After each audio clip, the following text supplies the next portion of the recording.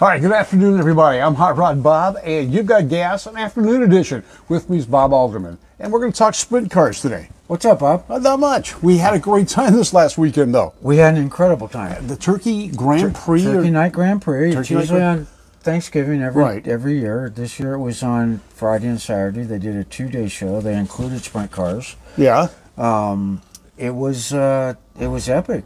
Good. Yeah, it was. I mean, the sprint car part was kind of, it was different. They run sprint cars and midget shows together all the time, but right. with Turkey Night, it's always been, Thursday night, all about the midgets. Right. So I'm sure there's going to be controversy. Yeah, so J.C. Agajanian and his brother Chris put this on every year. It's been at different tracks, but for the last few years, they brought it to Ventura on the dirt. Yes. It's run Paris on the dirt. Did all right. It ran Irwindale on the asphalt. Irwindale. I don't know how many years. I went down there. I went down there a few times. Yeah, I was there at Irwindale. It was my wife's first experience seeing sprint cars. Had no clue what they were. And saw them on the pavement. And then saw them on the pavement, and it's Different okay. Animal. Different animal. The noise was there. Yeah. It was clean. It was dust free. Right. It was a whole different situation. This year, you took us into the pit grandstands, or not even grandstands. We all stood, and she didn't know what to expect. We gave her an idea, but then after the cars ran the first turn and we got pelted with the clay, she fell in love with it. Yeah. That was the fun of it. So, the first night we went, she got pelted, no hat, no, real protective type clothing, so to speak. The next night she came out, she had a hood, she had a hat, she was ready to go. And you weren't coming out the next night. I didn't think I was going to be able to make it, but we made it. She made sure we made it. We went to Thanksgiving at in-laws, and then we went to my grandson's birthday. Yeah, all those grandsons. So first birthday, we were there for about 3 hours, and that's when all the younger folks started really gathering, and they didn't need us old guys there. So we left, and we made it up to Turkey Night. Well, you were at the right place. You were exactly where you needed to be. All right. So let's talk about sprint cars, because I remember when I was a kid, it wasn't called sprint cars to me. It was called champ cars, and they were racing on the dirt. A.J. Foyt, Rutherford, they were on the dirt, and they had what looked like, to me, Indy cars. They ran roadsters at Indy back then. Right. And then the champ cars were they weren't the actual Indy cars that they ran on the pavement. Speed, yeah. And I could be wrong, but that's where the champ car came from. Okay. And they called them the big cars and this and that, but they had 3 USAC divisions. They had champ cars, sprint cars, and midgets. Okay. And there's been a few guys that have won all 3 of those in 1 year, including Tony Stewart. And I'm so sorry I can't remember the other ones, but huge accomplishment. But the champ cars were basically like the Indy Roadsters way back in the day. My first indoctrination to sprint cars, as they kind of are today, was I traveled a couple of times with Tommy Hunt from Hunt Magnetos. He later became the head of USAC, but I went to Ascot, and Ascot was a magical place to me.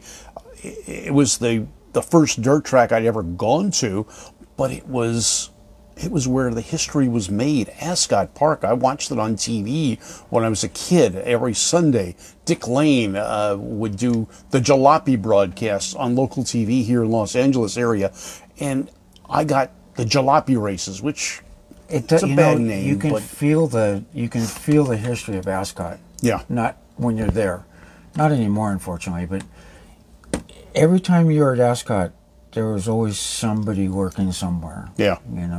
This guy was standing over there, somebody showed up, and Johnny Parsons was driving the pace car, and on and on and on. It had a tremendous history, and I remember being a kid, we lived in Lakewood, and my father would take me to Ascot, and I saw Parnelli and Mario and AJ running the same main event. It was, epic. It just... I was 16 when I went to Ascot for the first time. And a buddy of mine and I don't remember why we were down there. It wasn't on purpose. But we snuck in the pit gate. And I was hooked after that. And I started reading more about that and reading about the racers, and now I could identify with it. It wasn't just watching it on TV. I was there. I was lucky enough in the late 1970s to work for Stock Car Magazine, and Dick Berggren hooked me up with Tommy Hunt. Hunt gave me the passes, and I got down there. I stood on the inside of turn 1 photographing cars going into the corners. I ran out of film before I ran out of enthusiasm, and I stayed in the corner. No one knew I was out of film, but I stayed there. Yeah, because you don't want to leave. No, and I was on the inside of the turn. I had never been that close to racing in my life, other than the autocrossing and some SCCA stuff I was doing. But to be in the throes of pro racing, Grassroots. it was amazing. Now, how did you get into driving sprint cars? Oh, wow. I raced when I was a kid for a long time. I raced motocross, I raced off-road cars, I raced go-karts, I raced TQs. I quit racing for a while, with the family, the business, and all that. Kind of lost touch with it. And then I was doing a project by Ventura Raceway, and I heard the sprint cars. And I hadn't been to a sprint car race in a few years, and I hadn't raced for a few years. It'd been a while. And I called my wife, and I said, I'm going to be late. I'm going to go over to Ventura. So I went over to Ventura. I bought a pit pass. I was walking around the pits. I didn't really know anybody. And then all of a sudden, I run into this guy I used to race go-karts with, and he's racing sprint cars. Oh, okay. And it was cool, Jim Porter. And it was very cool. And I said, so do I need one of these? He goes, oh yeah. He goes, yeah, you need one of these. So I was walking around the pits, and it was actually the last race of the season. And I went up in the pit stands, or the regular stands. I went in the pit stands, I went up in the stands, and I was watching all of this. And there was a particular car out there that had a for sale sign on it, and the guy was running pretty good. And I approached him after the race, and we made a deal. And I went home, and I told my wife, I said, I'm going to go out and look at this sprint car tomorrow. I didn't tell her that I'd already, made the deal. But anyway, she goes, well, I want to go with you. I said, okay, perfect, go with me. So she goes with me, and I mean, Bob, it's a trailer. Yeah. It's got tires hanging. It's got a tool bench. It's got a sprint car in it. It's got all this stuff in it. And I'm just like a kid in a candy store. And Nuts and Bolts is over there asking the guy who I bought it from, very common sense, practical questions that I didn't care about, because I know a little bit about racing. Yeah. And she says, so how much time do you spend on it when between races? What do what do you have to do to the car? I'll never forget this. I get up early on Sunday morning before the family gets up. Yeah. And I roll the car out, and I wash it, and I dry it off, and I spray all the Heims with WD-40, and I do this and I do that, and I roll it back into the trailer, and I go racing the next week. And I went, wow, good for you. So my rookie season, rolled it out of the car, trailer, did this, back in the trailer. So about halfway through the season, right before the break,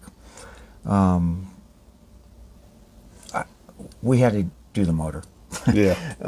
So that was my introduction to maintenance. Okay. And, but it was probably one of my best years. We were 6th in the points and Rookie of the Year that year. So just by having fun basically and learning and this and that. But then the following year we had a brand new car. We had a crew, we had parts, we had this, we had that, and we had a, I think we did the math one night, and between hot laps, wheel packing, practice, all that nonsense, heat races, that car runs for maybe 10 minutes all night. Yeah. All night. You know, so you're in 20 lap mains at 11 to 13 seconds. Yeah. It goes by quickly. You know, so and the maintenance on those things is just it's good. It's awesome. I mean, it's a good thing to know. It's a good thing to learn. But you learn that you have to touch every part of a race car after every race to do your proper maintenance. Right. Because you always run across something else.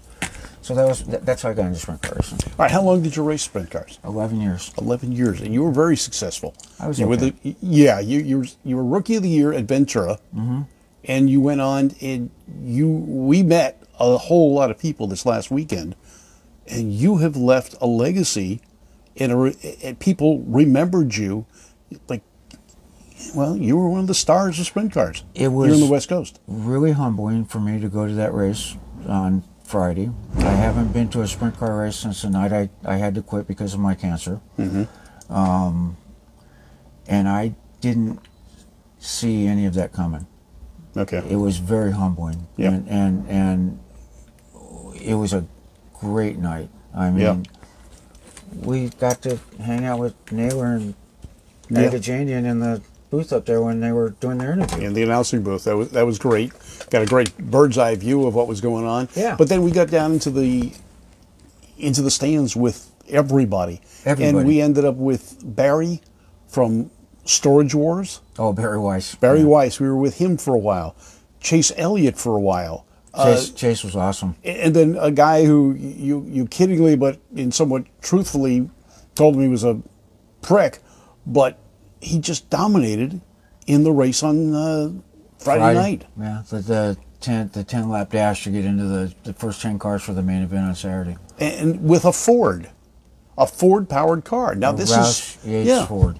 But it's still a Ford. This is a dominated class by Chevrolets. There was not another Ford to be seen in the pits. I'll tell you what, that main event, if my humble opinion, if there wouldn't have been quite as many yellows, and he could have kept that momentum up he had going, he would have won Saturday night too. Yeah, because halfway through the race, they weren't catching him. No. That Ford was out in front, which makes it difficult to understand why no one else is looking at Fords. Now, I've looked at this, and we see this in drag racing as well. Junior Fuel, for example, dominated by Chevrolets. Top Fuel, dominated by Hemis. Here's a class, a sprint car series that's basically been Chevys for decades. And here comes the upstart Ford. And he blew them away. I don't know if it's upstart, because I remember several times in sprint car history where they've run different motors. I mean, they ran a big block Chevy one time. I think Rip Williams drove it for a minute.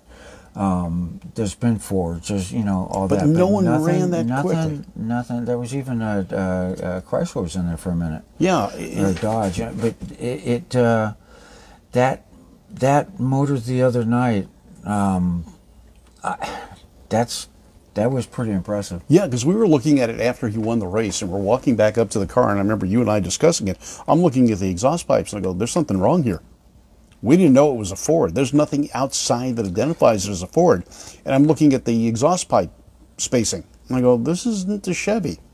They're not Siamese in the middle. And that's when we found out it was a Ford. And he was just out running, like you were saying, it was a 360 car, but he was running with the 410s. Yeah. So he was beating the bigger engined cars. And then in the main on Saturday, or Friday, Saturday, he came in fourth. But it was only because of a bad restart for him. Yeah, it was a bad restart. But and Bob, you got to understand something. When you set those cars up, you try and set them up for the end of the race. Right. So sometimes they're a handful in the beginning, but it comes to you. So I didn't see him fading at all. I saw a couple yellow flags late in the race where they brought him back together, and those other guys' cars might have been working just that much better at the end. Yeah, it was close. Even in fourth position, he was. Oh, he was right there. Right there on their tail. He was right there. He was right with them. Now, all right, we went from the sprint cars to what this event was all good about. for him. I mean, I listen. Why don't we tell him who he was? He could have walked. Yeah, he could have. Now, what was the driver's name? It was Troy Rutherford. Troy Rutherford. Okay, so we didn't mention that earlier, and I was going to mention it. Yeah, we have to, but I was going to put it in the credits. Put it in the credits. There we go. All right, so we went from sprint cars to what this event was really about, was the midgets. And the midgets, I remembered, and we were talking, I got to meet, because of you, Sleepy Tripp and Sonny Nutter and a few other guys. Haywood, and one gentleman who was Olson. A legend in sprint car racing. Jimmy Oskey. Jimmy Oskey. 7-time champion. Yeah, and, you walk up to him on the street, you would have never known. This guy's a, skinny little guy. I mean, he probably puts quarters in his pocket to hold them down on windy days. But we went from the sprint cars and meeting these guys to midgets. Yeah, my buddy Sonny Nutter called me. Yeah. And said, "What are you doing tomorrow?" I said, "I'm going to the sprint car races," and I was going to live the whole experience again. I wanted to get there when the pits opened. Right. I wanted to, drivers meeting. I just wanted to do all of that stuff, without driving. Yeah. I said, "Hey, I'm glad." He goes, "Well, I got some guys coming over tomorrow, man. I'd really like you to be here." And he listed the guys, and that was quite a group of guys. It was. And I was supposed to meet you at the sprint car races. Right. And I let you know that I might be a little bit late. Mm-hmm. And then you said, "Well, would I be imposing if I could come?" I said, "Absolutely not." So we went down and hung with these guys together. Right. And it was awesome. It was great. I mean, yeah. the story. Anyway, nobody tells stories like race car drivers. No. And the older we get, the better we were. Of course. Yeah, exactly. Yeah, and I remember, and I talked to Sleepy. I had met Sleepy Tripp when I was announcing at Bakersfield Speedway in the early 1990s. It was his last full season of racing. He, PJ, and Paige Jones were the top 3 drivers. Yeah. I had followed Sleepy's exploiting or whatever his events. He was driving Volkswagen-powered midgets, and he was dominating everybody. And at the time that I met him, he was probably at the peak of his career. I think he won 150 races. Yeah, and it was only because of the change in engines. Now, there's a class where one engine wasn't the engine of choice. You had various engines, and he showed the Volkswagen engines could be very competitive because they were sitting down low. They were lightweight. He was less weight than every other car out there, and he could run right there with the big guys. But then you get the money, and Paige and PJ were running Cosworth motors at the time. Chevrolet got in there with the Iron Duke motors. They laid them over on the side. They worked pretty good for a while. But now, half a V8 Toyota is the dominant motor, but wasn't the only one out there. And that Chevy was a cut in half V8. There were 2 different versions. Yeah. There was the inline 4 that was half a V8, but there was the V4 where they lopped off the middle 2 cylinders, welded the block back together again, and you had a V4, and it worked quite well. Isn't that awesome? It is, but it was engineering and innovation that I really loved about that category. Now, Sleepy, we were talking to Sleepy, and he said, "Well, yeah, the money at $70,000 an engine for a Toyota 4-cylinder, it's put so many people out of that category. But boy, do those cars sing!" $15,000 to freshen it, and you freshen it every 300 laps. Is that what he said? Yeah, something like that. But we're talking $70,000 for an engine. It's like 8 nights. Yeah, I mean that's unfathomable. So the transport, now this is big time racing, regardless of whether it's grassroots. You got to have a lot of money. You got to have a lot of sponsorship to go racing competitively. But there are guys there that are still running different engines. They are, I don't want to call them also rans, but they were out there competing and charging as hard as they could. One thing we talked about with a couple of the drivers was, here's a whole line of Toyota racing that I bet the average kid doesn't know about. Absolutely not. And we've got to get the word out to these guys that Toyota's not just front-wheel drive Ricky Racer cars. They're not just road course cars.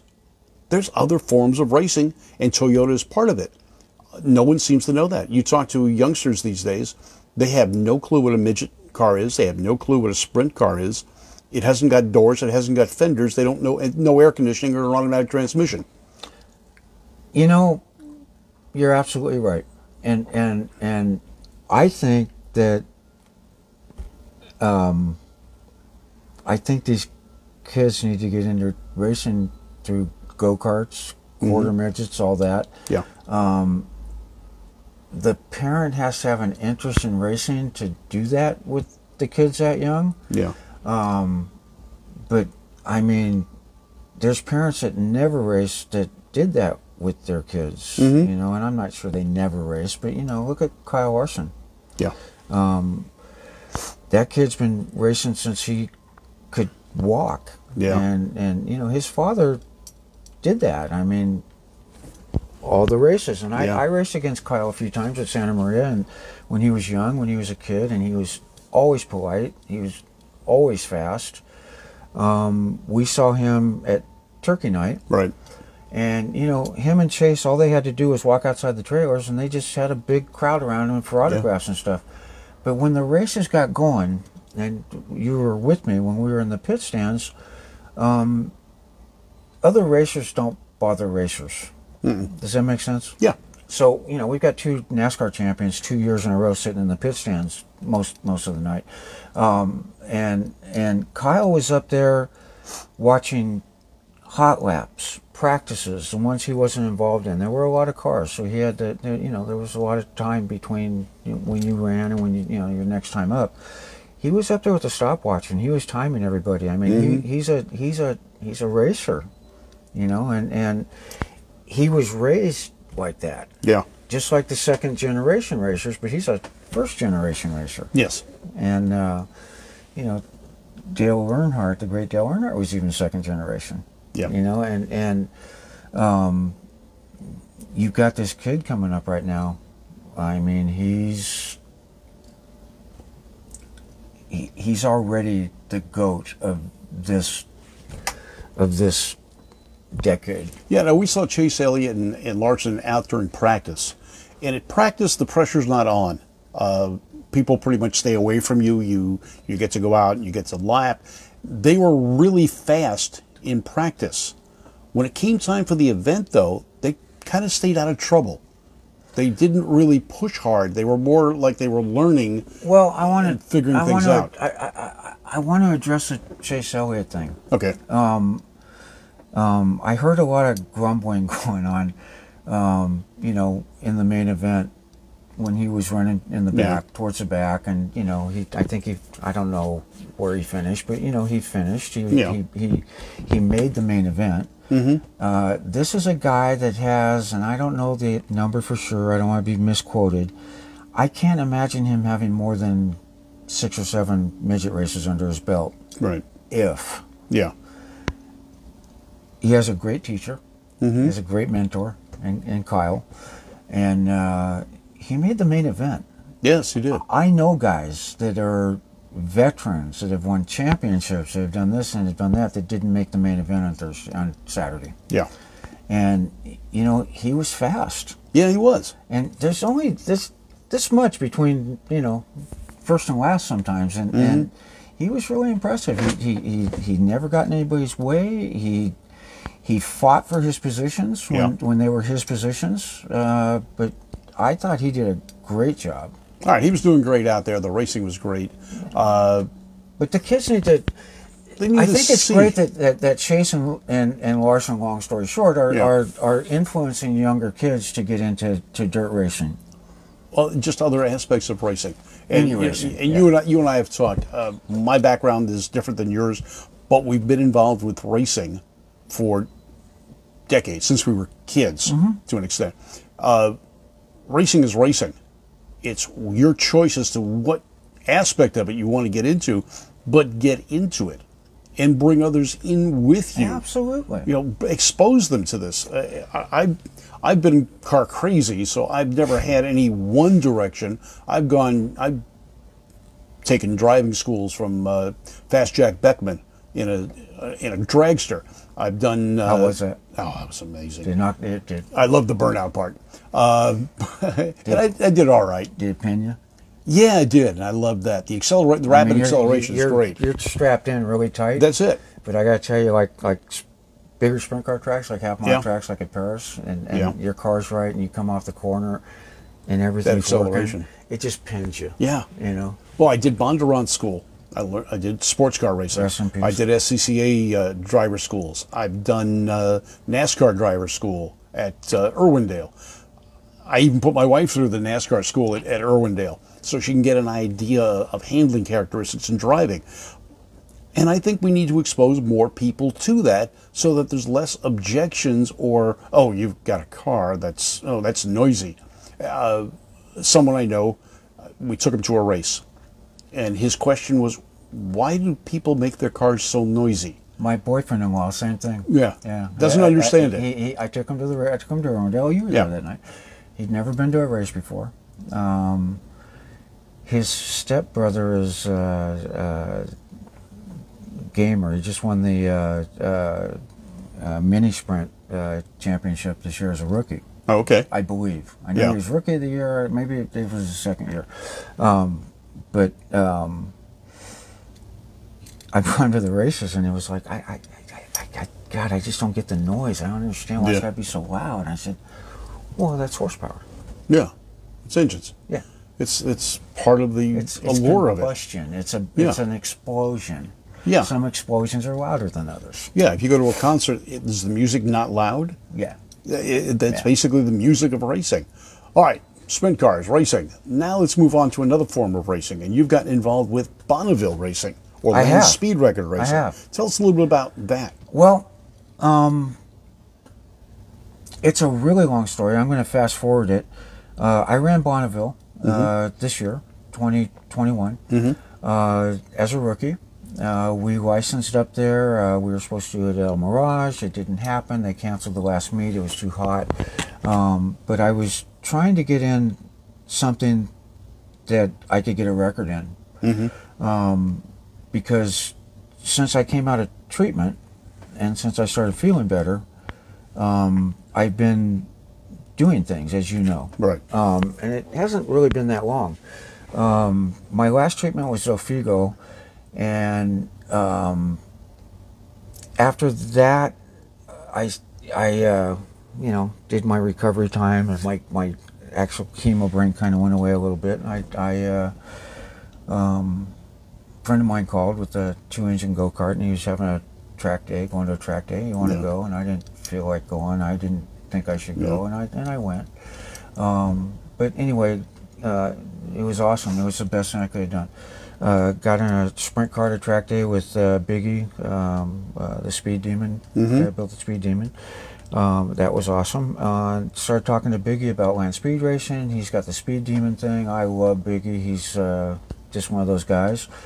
And I decided that, I think I want to go do that. It's always been on my bucket list. Okay. So he knows people. He knows a guy that knows a guy always. So I was trying to get into something, and it was really short notice. And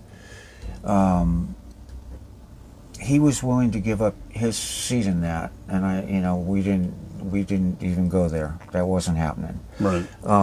That's how big a heart Biggie has. So anyway, I got introduced to these people, and they're in the Rod Riders. My friend Mike Cook was in the Rod Riders. Rest in peace. And he got me into the Rod Riders, and I met these people, and Holly works for Biggie, and on and on and on. So one thing led to another, and I went out to El Mirage a couple times, and kind of got bit, Yeah. So Holly said, well, listen, I got these two friends, Tony and Chick Huntmere, and she's my best friend, and they've got this Roadster, and they haven't been to Bonneville for years. Mom has dementia, and they have to take care of her and this and that. But the interesting part for me was that Tony had cancer 20 years ago on his deathbed, saying his goodbyes, and somebody came up with the pill that 20 years later he's still alive. Yeah. I didn't know Tony before, but from what I understand, he couldn't race anymore. So Chick, his wife, crazy woman, wild woman, she drove. And she's 70 years old. She's going to be 71 years old this year at Bonneville, which is awesome. And she's awesome. She's a real deal. She's a racer. So we meet, and I go to their house, and I meet Tony, and I put my hand out, and you know, I've got my coffee, and you know, my son. I'm dressed nicer than usual because I have to meet a car owner. Yeah. And I met him and shook his hand and said, you know, I got mad respect for what you've done. And he goes, yeah, what's that? I said, well, you know, your journey with your cancer and blah, blah, blah. Yeah, anyway, listen, if I think you're not listening, and if I see you glazing over, if I think you're glazing over, we're done. And I went, oh, okay. So, being a rookie, and not being in a race car in 5 years, I didn't have a lot of hand. You know, I didn't have any control over that situation, so I just had to humbly stand there and get my ass kicked by Tony. Okay. And by the end of the day, we were okay. You know, I fit in the car, and, you know, I took my glasses off, put my coffee down, I paid total attention to him. I did all that. So, we're going to go to El Mirage, and we're going to license up. That way, I'll have a few licenses before I go to Bonneville, and I won't have to get that part done when I get there, if by some chance I get into something. Right? So, we go out to El Mirage for a test day. Tony was a Bonneville official, SCTA, and they hadn't been able to go to the races for a while. And so we went out to El Mirage, and there were a couple of officials came out. There was another woman out there that wanted to drive the car as a rookie, Renee. She's awesome. She is an SCTA tech official with her husband, Mike. So they're out there, and then these other guys are out there, so I got some stuff done. I got my bailout done. I got a few other things done that I wouldn't have to do. And, you know, Tony was great, you know. All right, let's make a pass. Okay, what do you want me to do? You have to push those cars to get them going because the gears are so high. Yeah. So, you know, first gear, you go out the clutch. All right, I want you to go 4,000 RPM, shift, 4,000 RPM, shift, 4,000 RPM, shift. And it's a 5-speed. Okay. So, all right, so when I get into fifth gear, do I just go up to 4,000 RPM and shut it off? Yeah, okay. You want me to just turn around and drive it back here to the, you know, to the truck? No, I'm going to have to push you. And you know, it was all pretty official.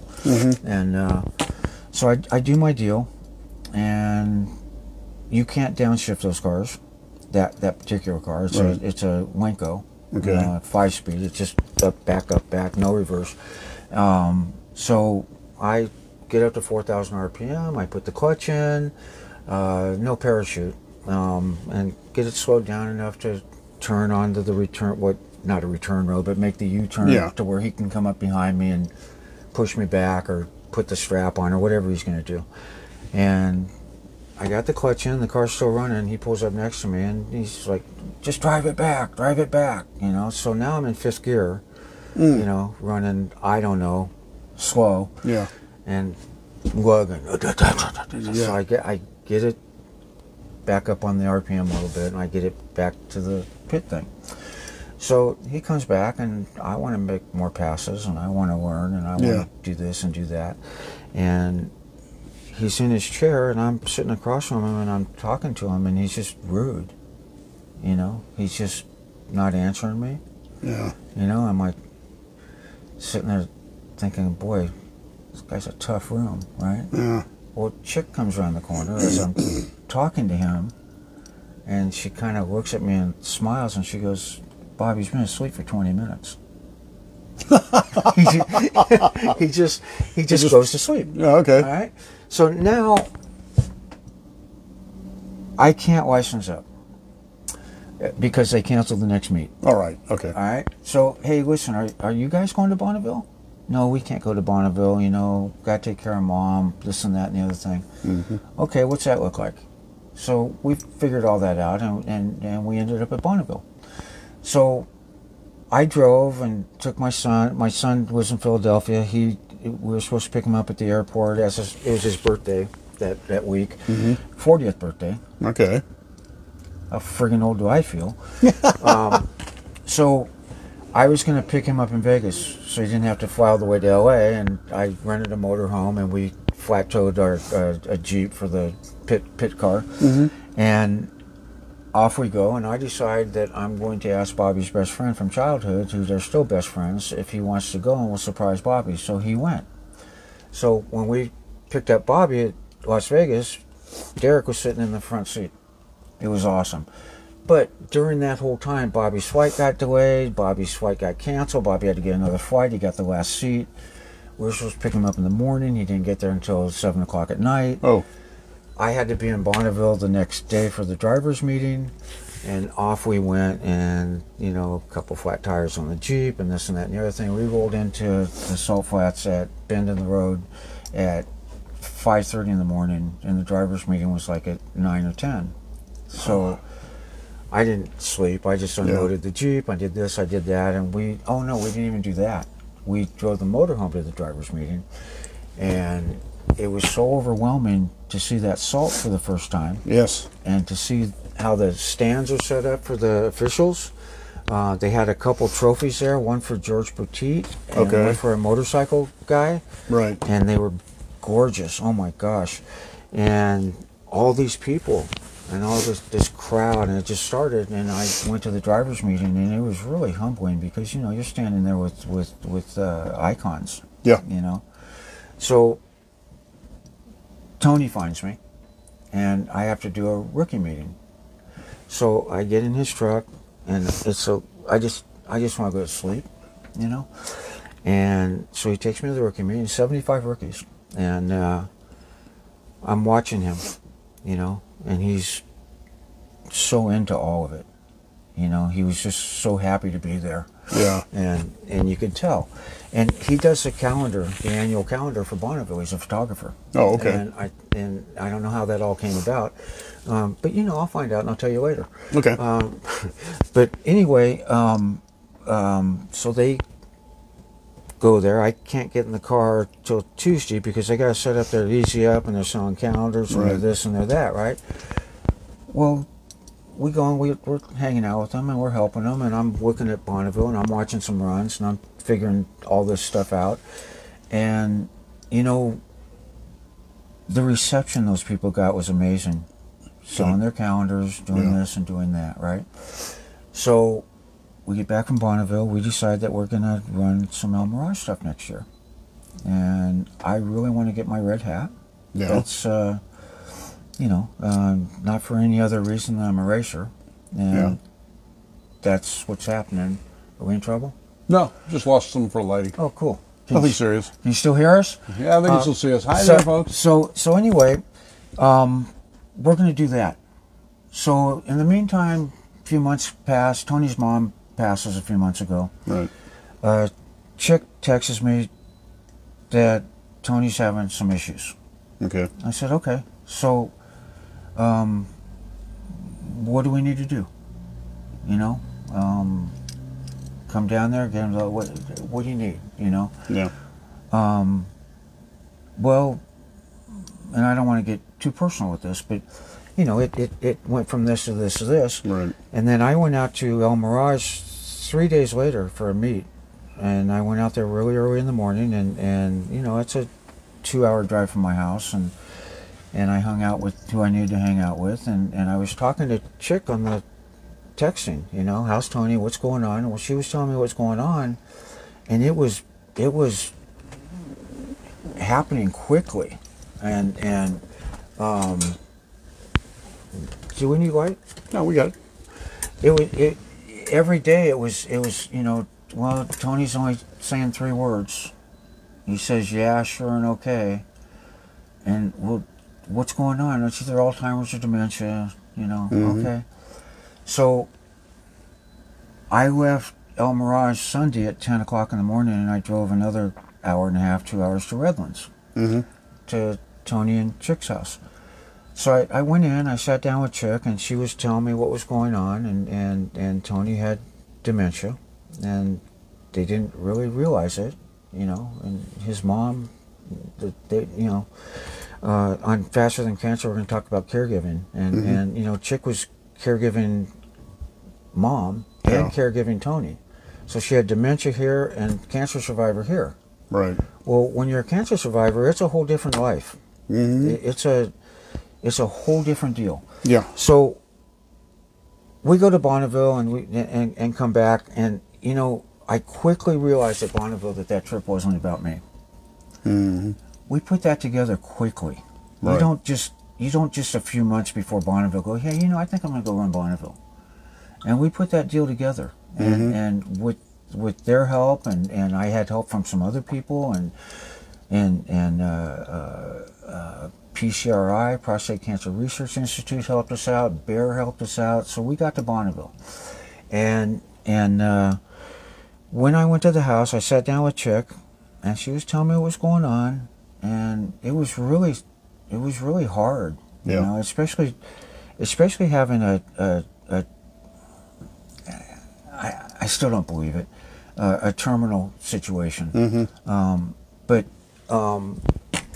we talked, and she says, do you want to see him? I said, absolutely. So we go in the bedroom, and he's in bed, and she says, Bob, I'm going to warn you, he's not going to know who you are. He only says 3 words, and I'm going to have to wake him up. And I said, that's okay, no worries. So I go in there, she wakes him up, she's standing against the wall, I'm sitting on the edge of the bed, and he's looking at me, and just kind of looking, and I said, I did the usual, gave him a bunch of shit. What are you doing? We got shit to do. Get out of here. Get out of bed, And it was much further along than that. Right. So I leaned down and I said, Tony, I know you probably don't know who I am. I said, but I'm Bob. And he smiled, and he looked at me, and he said, I know who you are. That's good. It blew me away. Yeah. And I haven't talked to Chick about that, but I'm sure it blew her away too. Yeah. So I took his hand, and we had a little conversation, and I told him that, we talked about getting a record, and Chick and I were going to go get that record, and off I went. So we go out, and we're sitting in the living room, and I said, okay, Chick, listen, as somebody who's been sick and, had to circle the drain for a while and watch things disappear, are you okay insurance-wise, financially, your house payment, everything good? Yeah, I'm good. Everything's good, blah, blah, blah. All right, listen, what are you going to do? I know it's premature, but what's that look like for you, Chick? Because they were a team. Yeah. And she goes, oh, I don't know, I've got my hot rod stuff and, Bible study and this and that. And I said, oh, that's all good stuff. She goes, I'm not going to be able to race anymore. And I said, well, do you want to race? And she said, well, I'm a racer. And I said, all right, let's go racing. And I said, how fast does that car go? Because it broke at Bonneville before we got to that point. What's the record? It's 182 miles an hour. Okay. How fast does that car go? 167, whatever. And it's a straight 6 truck motor with a blower on it, right? Yeah, we were talking about that. A 300-inch Jimmy. Yeah, Jimmy motor. Badass. It was so cool, the sound of it. But anyway, I said, can we put a V8 in that car? And she goes, well, we'd have to change classes. I said, okay. I said, you know, chick, I'm going to make a deal to get into something at Bonneville this year. My whole goal is a 200-mile-an-hour deal. You know? And we got the record book out, and we were looking at classes, and we determined what class we needed to run. And it runs on a low 200-mile-an-hour record. I don't want to say exactly what it is right now, but it runs on a lower 200-mile-an-hour record, which is doable. Now, the class is a V8. You run a V8. Right. It has to be an iron block, iron heads, pre-73 block. Okay. Car or light truck motor. Okay. Steel heads. Carbureted. No electronic stuff, computer stuff, or mechanical fuel injection. So we're going to 377 class. So we're going to, we have a block, we have heads, pre-73. I think right now the plan is that we're going to get a freshened up used sprint car motor. Okay. Because they have the Tons best of of the best horsepower. in them, Yeah. you know. And we're going to marry the parts to the block. Okay. And we're going to run the, you know, mechanical fuel injection with the stack sticking out of the hood. Right. I can't friggin' wait. And we are going to... Tony passed. Been about 2 weeks now, hasn't A it? couple weeks ago. Yeah. It was unbelievable. So anyway, moving forward, Chick and I are going to keep the Salt Circus legacy going, which Good. I didn't even know it had a legacy. Yeah. But you know, when I did my research on it, you know, I just wanted to drive it. You know, Okay. it was like a one-time deal, maybe. And after meeting those people and going through Bonneville with them and going through this with them and seeing who they are, I bonded with Tony on a different level than I would bond with someone else because of what he went through. Sure. It's a club that nobody wants to be in, but when Right. you're in it, you Sure. finish each other's sentences. So we're going to keep that going, and we're going to put a quick change rear end in it, and we're going to go through the whole car and nut and bolt everything with the aircraft nuts and bolts. We're going to touch everything. We're not going to touch the paint. We're going to leave it the way it is. All the mechanical stuff, right? It's all the mechanical stuff, and we're going to keep it simple, and we're going to get the Salt Shaker into the 200-mile-an-hour deal at Bonneville. Back in the record books. Hopefully. Hopefully, that's the goal. No, I'm a racer. That's what we're going to do. Yeah. But yeah, it is a goal. All right. And I'm hoping that we leave Bonneville with two hats, because That'd be nice. one of us could break the record and the other one could break that record. Right. You know, and I'm thinking we should probably try and get three. And Work for it. give one to Tony. There you go. And this is I'm not pursuing any other stuff. This is it. We're doing the Roadster. We're going to Bonneville. We're going to go for our red hats. And it's going to be Tony, Chick, and myself. There you go. Tony's the car owner. Chick is the car owner. I am the team manager / driver. You're the hired gun. I'm the hired guy. Not hired. I don't get paid. I didn't say you get paid, but you're going to do it. We're gonna do it. We're gonna do it. We're gonna go out there like old school racers, and you know, Chick said, you know, you can just pick that car up. I trust you. Blah blah blah. I said, no way. Yeah. Driving down there, pull the motor out. She can work on that car better than I can. And I said, everything you know about it, Tony taught you, you'll teach me. We'll go to Bonneville and we'll know every single thing about that car. When I was racing my sprint car, that car came apart every single week. Yeah. And, you know, it's a maintenance program. It's amazing. Yeah. So we're going to shake it down at El Mirage. The record at El Mirage is Yeah. Well, it's quite a bit lower. We've talked about this. And El Mirage, you're looking at a 1.2, a 1.3 course. 1.6. 1.6 miles versus 7 miles. 5 miles. Or 5 miles, depending on which course. No, it's 5 miles. Okay, 5 miles is the longest one. Total 7 miles to shut down and everything. Yeah, and So- sometimes it's 9 miles, sometimes it's 7 miles. Yeah, This it year just it was depends. 9 miles. So El Mirage is a whole different thing. Getting to 200 miles an hour at El Mirage is an extremely difficult feat because it's so short and the surface is so different. Slippery. Slippery, yeah. Dusty. Dusty, yeah, boy, was it dusty. Took me 2 runs through the pressure washer to get my car clean. But anyway, that's the goal. All right, let's talk about this more another time. Okay. We've been talking to people out there. I'm so sorry. Thanks for watching. Long. Yeah, we were fine. Thanks for watching Gas, the Great American Auto Scene with Bob Alderman. And early detection, guys. Yeah, you got to cancer. do it. And by the Faster way, than one cancer. more thing. One more thing. Doctor yesterday, my first Lupron vacation, 3.5 years, over Christmas holidays, which is awesome. Yeah. Anybody on Lupron that knows anybody on Lupron, that on and on and on, you know, the side effects aren't good. But with attitude, hard work, dedication, diet, passion, on and on and on, you get You a can beat it. Lupron vacation every now and then. And you can be faster than cancer. And you We'll be talk faster more than about faster than cancer later on. I'm Hot Rod Bob. We're coming to you live from the Gas trailer. Decided to do something a little bit different. I hope you enjoyed it. It's awesome. I'm Hot Rod Bob, Bob Alderman. You've got Gas, a special edition today on Thursday. Have a great day, everybody. All right, now, you're going to watch me shut this off. I'm going to squeeze out of the table here and walk It's on over. educational.